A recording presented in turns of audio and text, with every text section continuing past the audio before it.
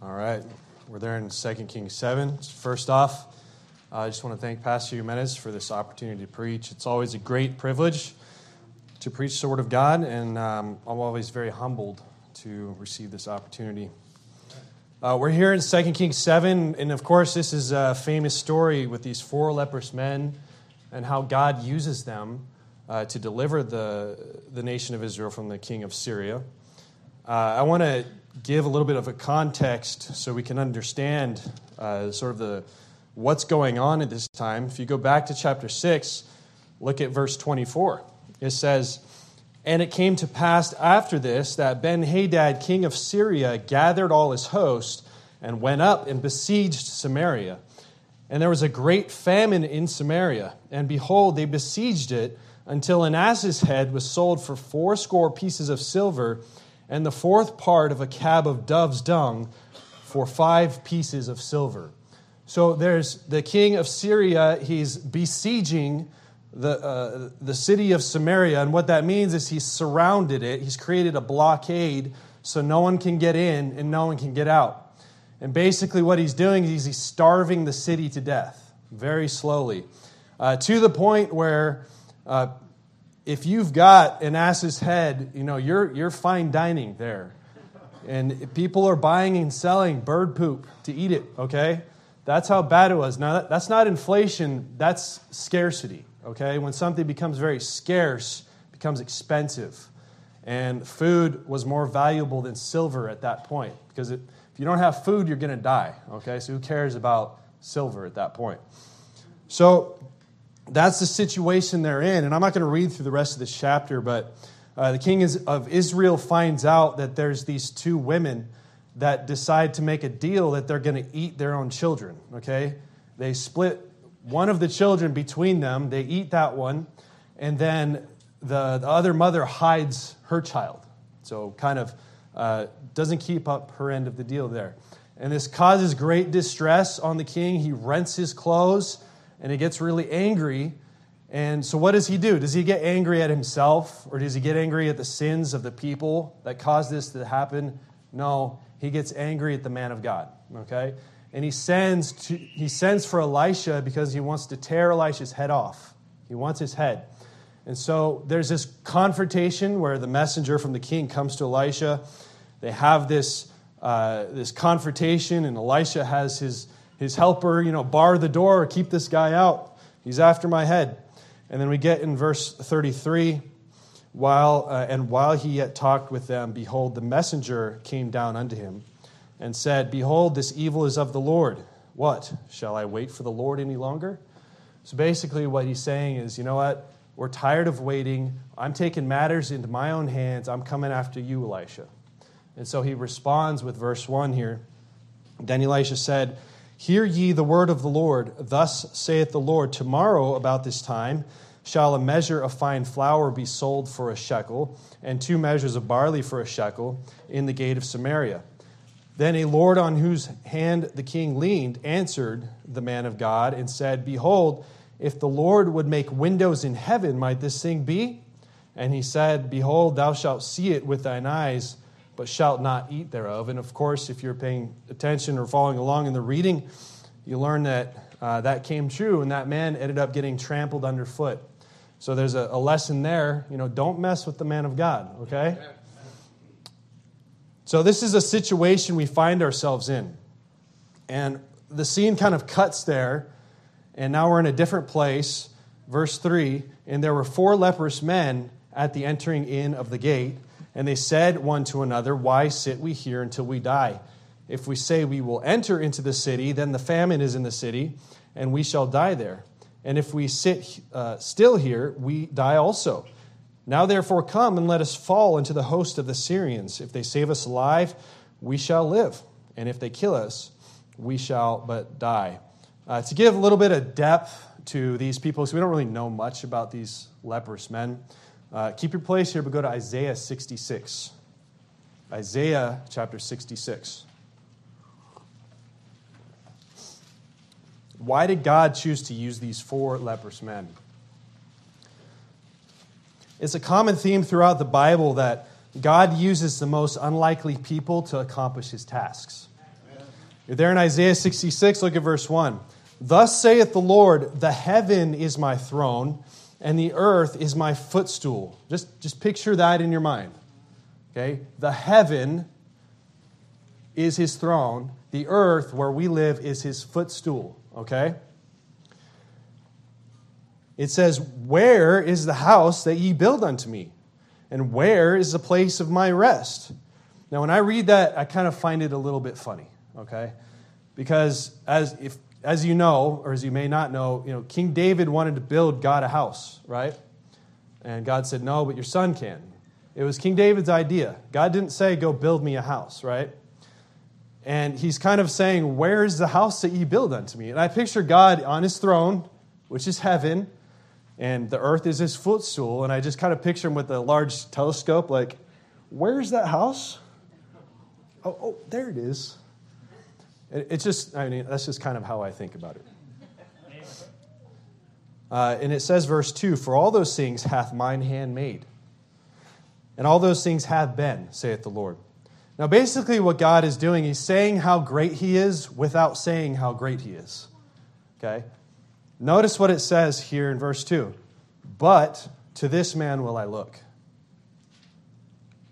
even to him that is poor and of a contrite spirit, and trembleth at my word.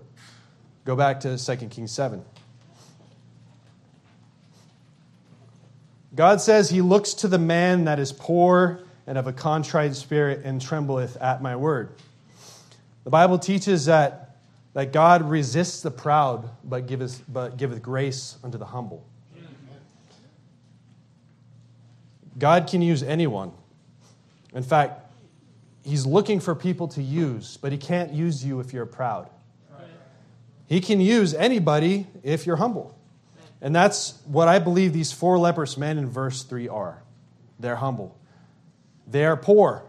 They obviously can't work a job. And it says that they're at the entering in of the gate. Why are they there? Because they're begging. They're lepers. They're cast out of the city. They cannot be in the city. They cannot work a job, so they're poor. And as a result, they're of a contrite spirit. They realize they're humbled by their circumstances. And I believe that they trembled at God's word, and the reason for that, if you go to verse 9, and then they said one to another, we do not well, this day is a day of good tidings, and we hold our peace. If we tarry till the morning light, some mischief will fall upon us. Now therefore come, that we may go and tell the king's household. They have conviction. So I believe that these men fit that Isaiah 66 criteria. That's why God chose to use them to deliver the nation of Israel there, because they're humble. So that's just kind of the introduction to my sermon. The title of my sermon, I kind of struggled with this, but I just titled it, How to Be Effective. How to Be Effective. And you'll understand that here in a minute. These 4 leprous men understood something that I think that many people don't understand, especially if you're younger. If you're older, you've probably thought these things through. They asked this question that's very poignant, that's very thought-provoking.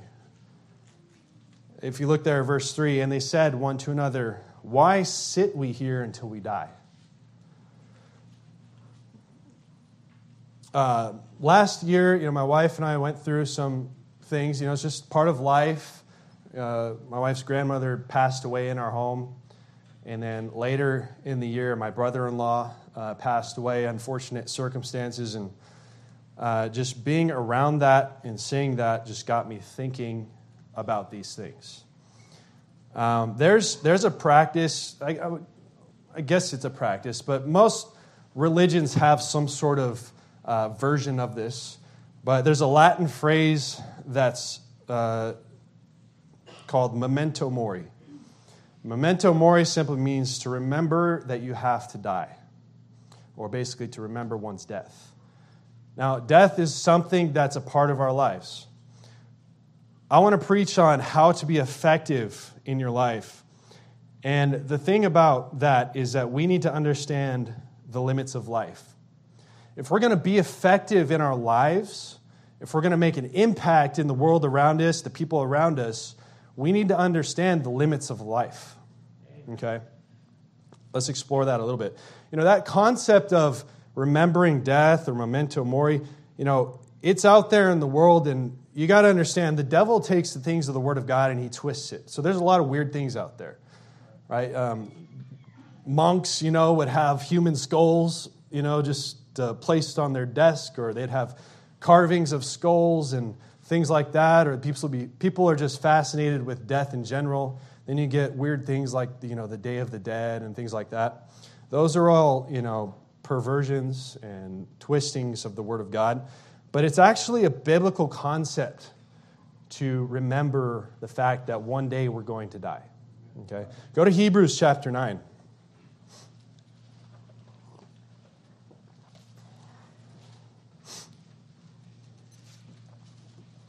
Hebrews chapter 9. In order for us to live effective lives, we need to understand the limits of life. And the first limit is the certainty of death. You're there in Hebrews 9. Look at verse 27. Hebrews 9:27. And as it is appointed unto men once to die, but after this the judgment. Now, this is sort of a parenthetical verse, but by itself it stands true. Okay? It is a truth that one day we have an appointment with death. Okay? There is a day appointed, a time, an hour that is appointed for you and for me for our lives to end on this earth. Okay? Now that's different for different people. If you're saved, that means you're going to go to heaven, right? If you're not saved, that means you're going to go to hell. Okay? Very simple. But it says, once to die, but after this, the judgment. So for Christians, after we die, there's one day coming where we will stand before the judgment seat of Christ. Go to 2 Corinthians. 2 Corinthians chapter number 5.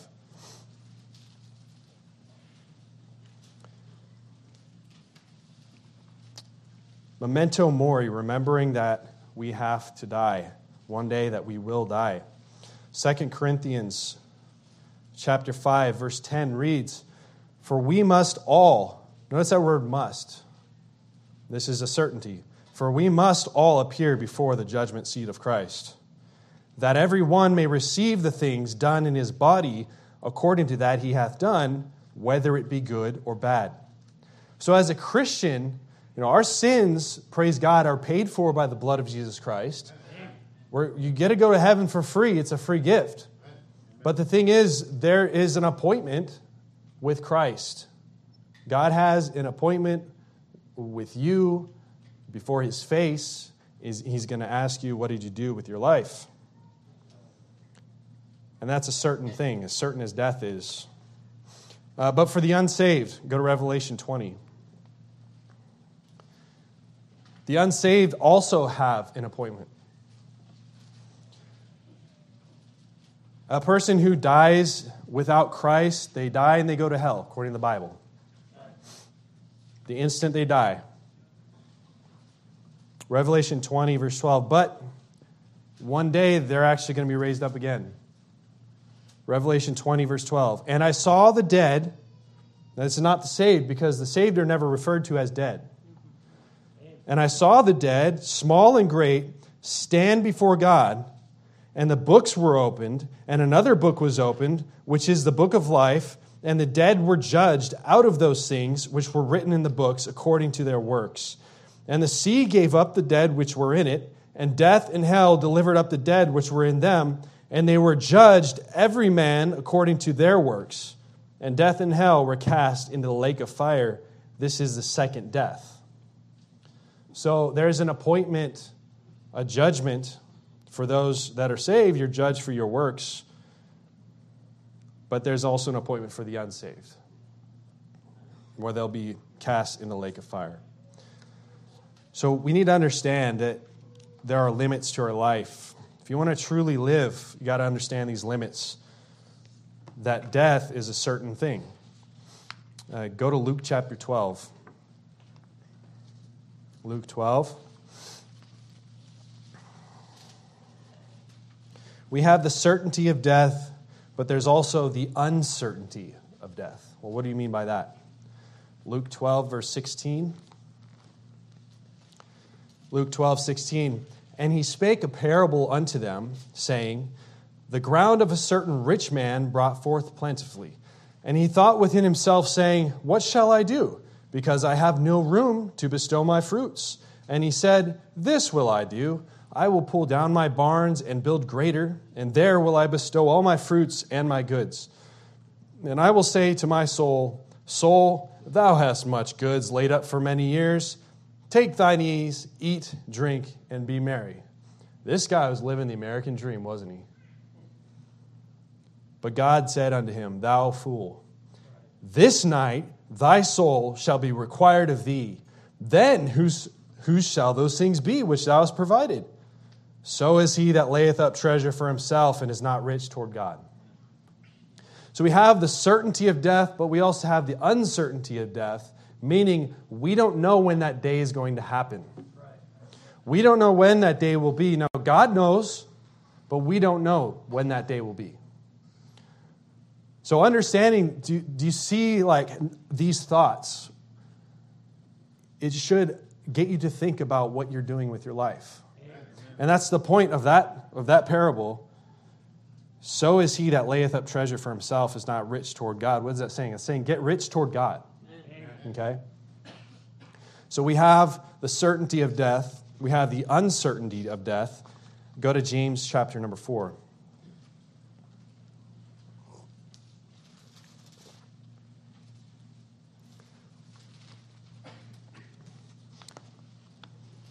I know this is not a very fun sermon, but we're just looking at what the Bible says, right? James chapter number 4. And I know there's some people that need to hear this.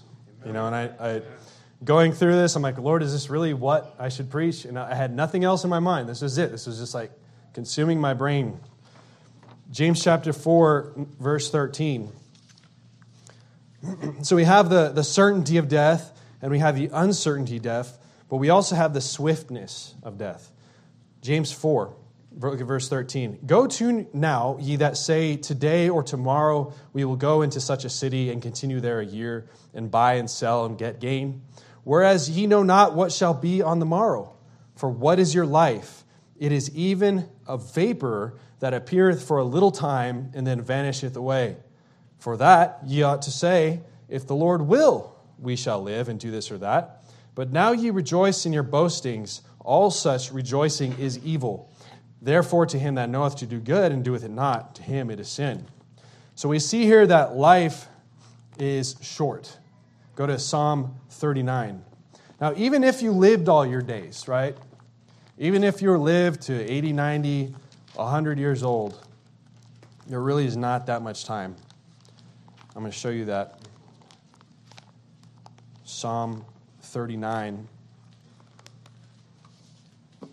Psalm 39, verse 4 says, Lord, make me to know mine end. That's what we're doing this evening.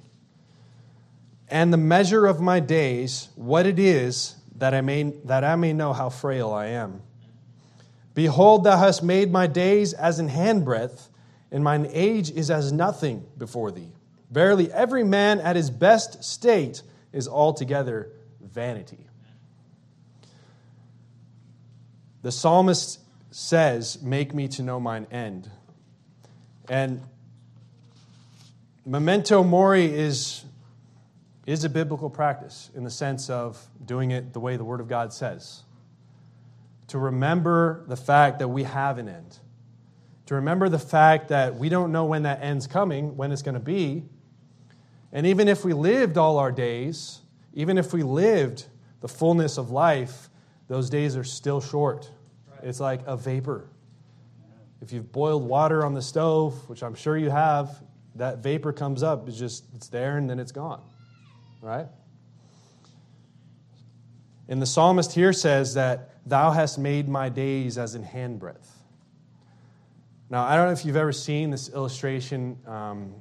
I don't have a rope, but basically, you have a long rope that goes, that side of the building, and I have this little end right here.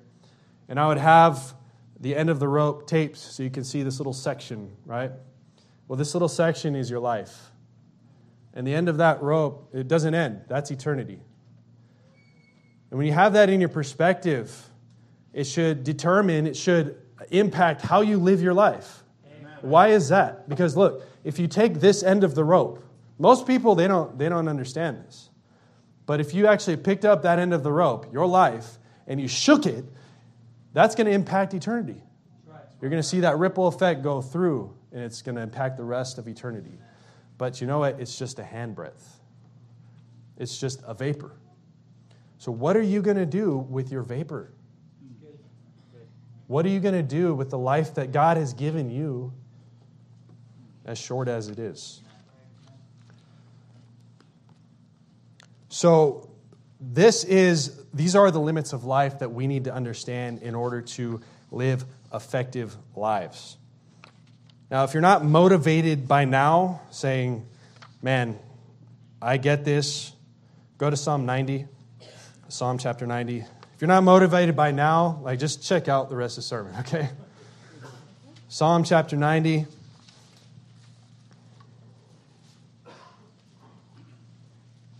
Look, there are two types of Christians in this world. Those that do and those that do nothing. That's it. There's no in between. You're either in or you're out. You're either on board with God or you're not. Okay? There's no in between. Otherwise, you're lukewarm. Psalm chapter 90, look at verse 9. This is actually a prayer of Moses.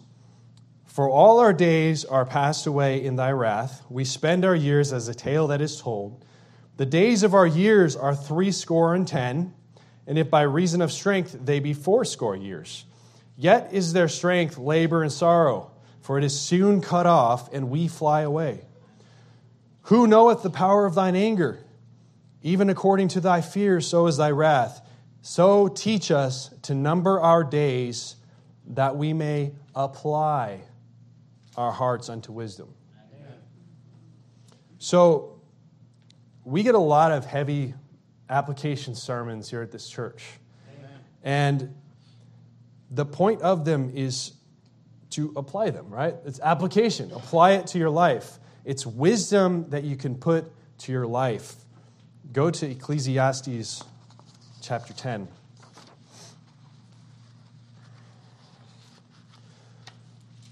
So what is the point of all this? What is the point of realizing that our days are short? What is the point of recognizing that we don't know how long we're going to live? And even if we did live our days, they're short anyways. Why are you depressing me? Well, as we just heard from the book of Psalms, it's so that we may apply our hearts unto wisdom. Why should we apply our hearts unto wisdom? Why? Well, Ecclesiastes 10, look at, let me go there really quick.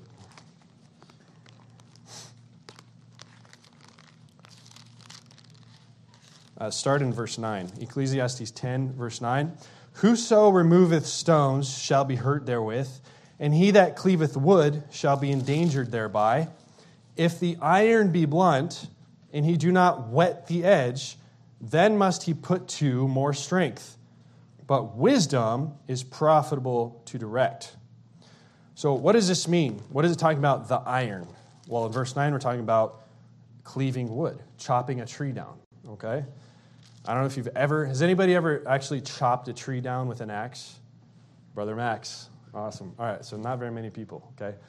If you've tried to chop a tree down with a dull axe, it's not very easy. It'll literally, some trees are so hard, it'll just bounce right off. Okay? Notice it says in verse 10, if the iron be blunt, and he do not whet the edge. Now, whetting is another word for sharpening. If you do not sharpen the edge and make that axe sharp, then must he put to more strength. It's more difficult to cut the tree down. So let me put it in another way. Have you tried to fillet a fish with a butter knife? It doesn't work very well. You're going to get mangled up. You want that fillet knife, that sharp edge, right? Just slices super easy, minimal effort, okay? What the Bible's saying here is that wisdom sharpens the edge. Amen. We are workers for God, right? Amen. We're here to work for the night is coming, right? If we have a blunt edge, if your life is a blunt edge, you're going to be struggling. A lot of Christians try to live this Christian life and do all the work in the flesh, right? Their edge is blunt, and it wearies them out because they have to put to more strength. Man, this Christian life is so hard. Oh, but they don't realize they're the problem. They're the ones making it hard. So what do? We apply wisdom to our lives. So where do we get wisdom? I mean, these things are so simple and it's so obvious. But go to the book of Proverbs, Proverbs chapter 2. If we want to live an effective life, we need to apply our hearts unto wisdom.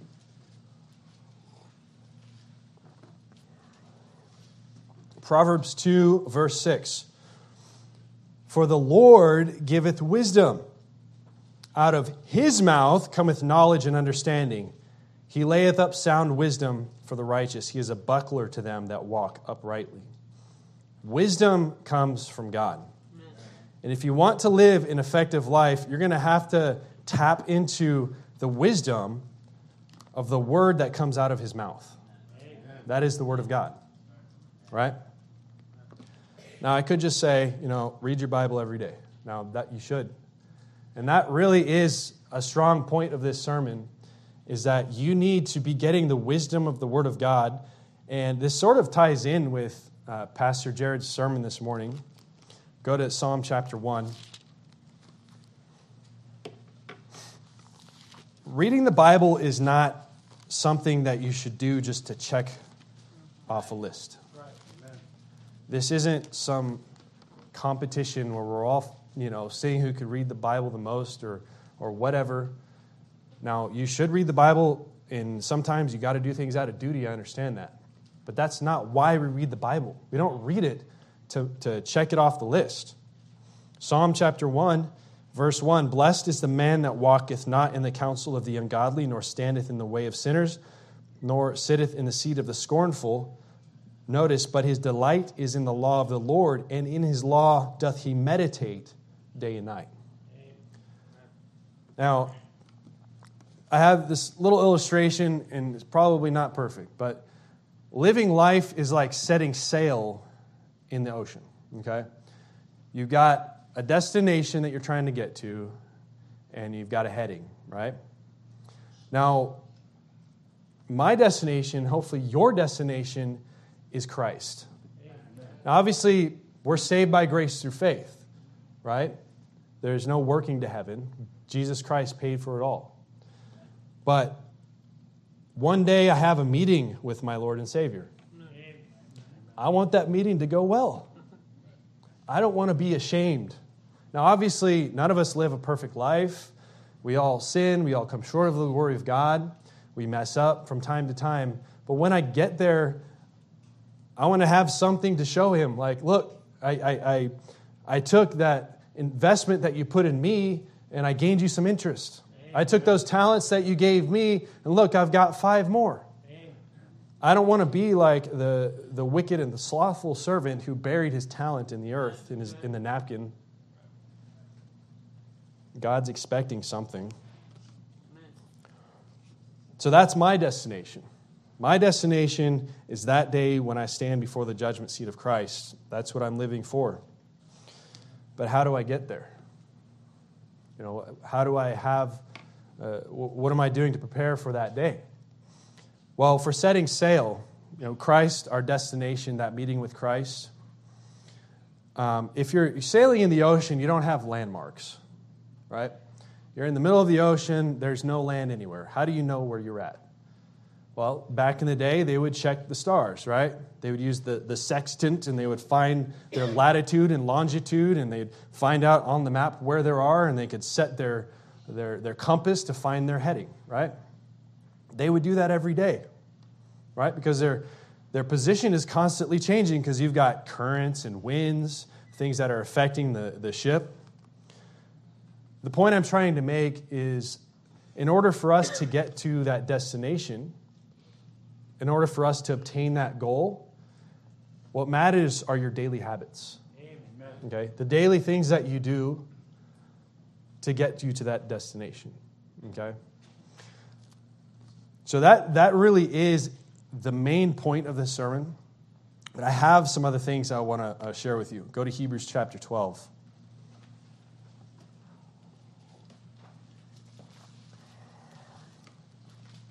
Hebrews 12. I'm going to turn there with you.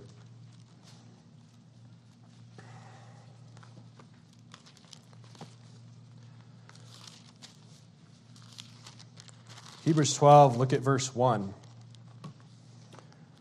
There are some things that will hinder you in life from getting you to that destination. There are some things that are going to hold you back from living an effective life. Because why? Life is short. We don't know when it's going to end. So we need to make the most with the time that we have. Hebrews 12. Look at verse 1. Wherefore, seeing we also are compassed about with so great a cloud of witnesses, let us lay aside every weight and the sin which doth so easily beset us, and let us run with patience the race that is set before us, looking unto Jesus, the author and finisher of our faith, who for the joy that was set before him endured the cross, despising the shame, and is set down at the right hand of God, or at the right hand of the throne of God. Remember, Jesus is our destination. What are the things that are going to hinder us in this life? Every weight and the sin which does so easily beset us. If you want to live an effective life, you need to get besetting sins out of your life and keep them out. What is it? What is a besetting sin? It's a sin that's going to keep you from the work of God. Look, there are sins that will get you kicked out of this church. Right. Drunkenness, fornication, covetousness. Those are besetting sins that are going to keep you from serving God. Obviously, if you're struggling with a sin, get in the Word of God. Because maybe you need to wet the edge. Maybe you're struggling with something, you're beating this monster, and you can't get it out of your life. Maybe it's because you just haven't wet the edge. You need the Word of God, which is sharper than any two-edged sword. Go back to 2 Kings, chapter 7, 2 Kings 7.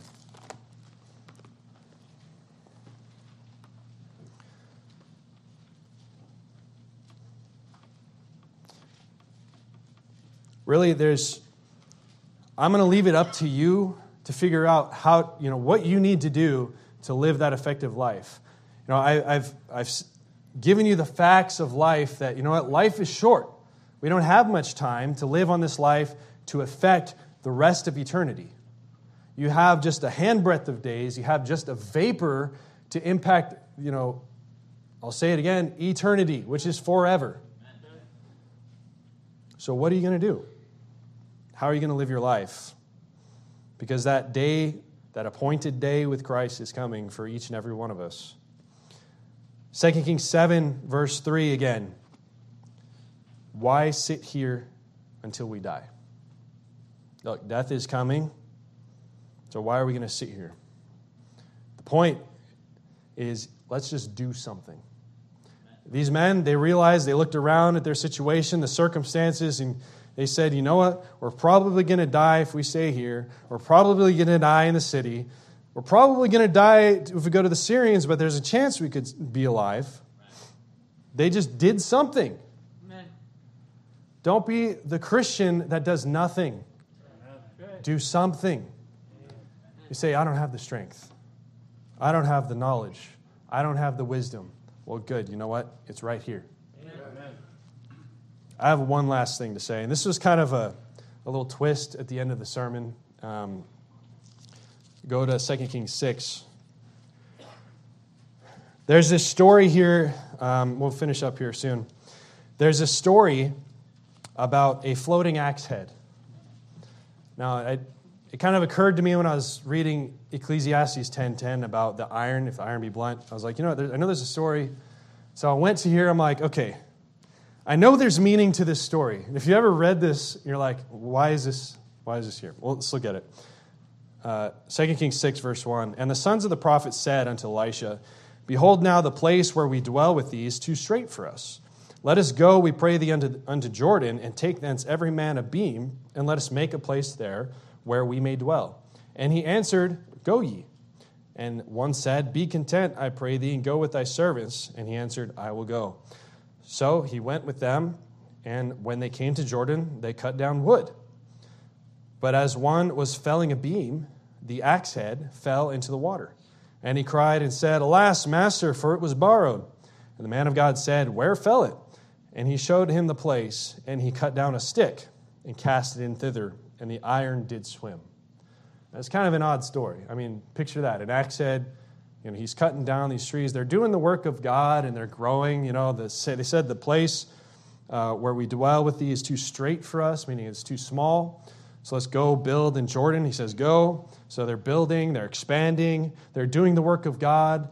The edge of their iron is sharp, and they're getting work done. And then something happens. They're working hard. They're working so hard that axe head flies off into the water and sinks. No more work. For some people in your life, there will come a time, maybe it has come, when the axe head flies off in your life. Something happens, some circumstance, or maybe you fall into some sin, and it seems like there's no hope. This man here, he says, Alas, master, for it was borrowed. He had no money to pay that axe head off. But we see the man of God. He says, Where fell it? And he showed them the place, and he cut down a stick and cast it in thither, and the iron did swim.